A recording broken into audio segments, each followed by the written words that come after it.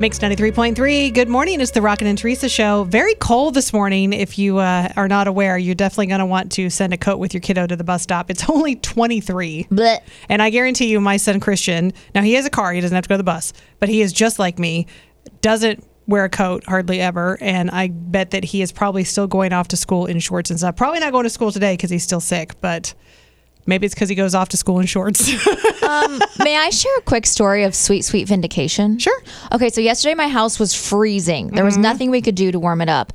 And I said to my husband, can you change the air filter? And he was like, babe, no, that's only for the AC. That doesn't do anything for the heater. Blah, blah, blah, blah, blah, blah. And I was like, okay, well, I feel stupid because I thought it was related to both.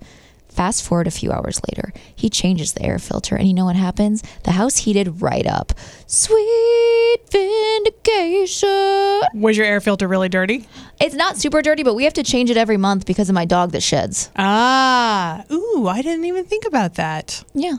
Like that we have to change ours more often because of Rocco. We have a horrible dog that sheds daily. Like a lovely dog that sheds horribly. Exactly. That's what I meant to say. So anyways, it is time for us to do a little game of phones because That's right. we're playing for some really cool stuff today, like family stuff for pumpkin patches and home shows and more. Yes, and Teresa brought up that it is National New Friends Day, so we thought it would be good for you to send 3 emojis that represent what you're looking for in a friend. If you were making a new friend this very day, what 3 emojis would represent what you're looking for? Let me give an example. Okay. I would put a wine glass because you have to be able to hang and drink wine with Obviously. me. I would put probably just like a laughy cry face because we have to be able to laugh together. Yes. And then maybe like a mouse, but that means Disney. Even though Okay. there's not a Mickey Mouse, but I would just put a mouse. And if you know what it is, then you're my friend. That checks out a lot. Okay. So send your 3 emojis. What are you looking for in a friend? 816-476-7093.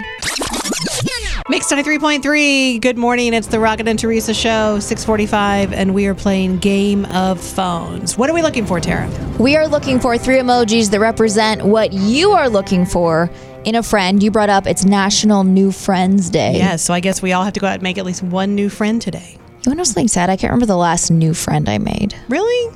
That's I think kinda- I just made some last weekend, so I win. Yeah, I made some too. They live in Niagara Falls.